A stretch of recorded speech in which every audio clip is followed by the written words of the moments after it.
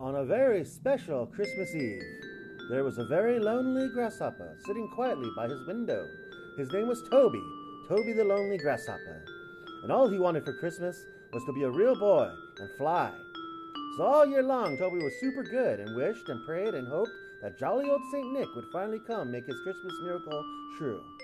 And on this very special Christmas Eve, Toby the lonely grasshopper looked up to the stars and said, "Oh, jolly St. Nick, I've been ever so good all year. I'm ever so lonely.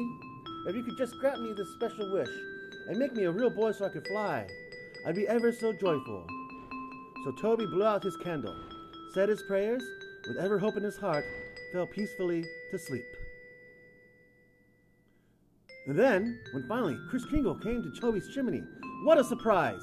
He was ripped to shreds by mutated penguins from the South Pole, assassins sent to put an end to all Christmas miracles. Santa fought as bravely as he could, but he was no match for the tenacious, deadly, mutated penguins. It was a complete bloodbath, and old St. Nick's reindeer could do was watch in horror. There would be no Christmas miracles for Toby the lonely grasshopper that night, or for anyone else.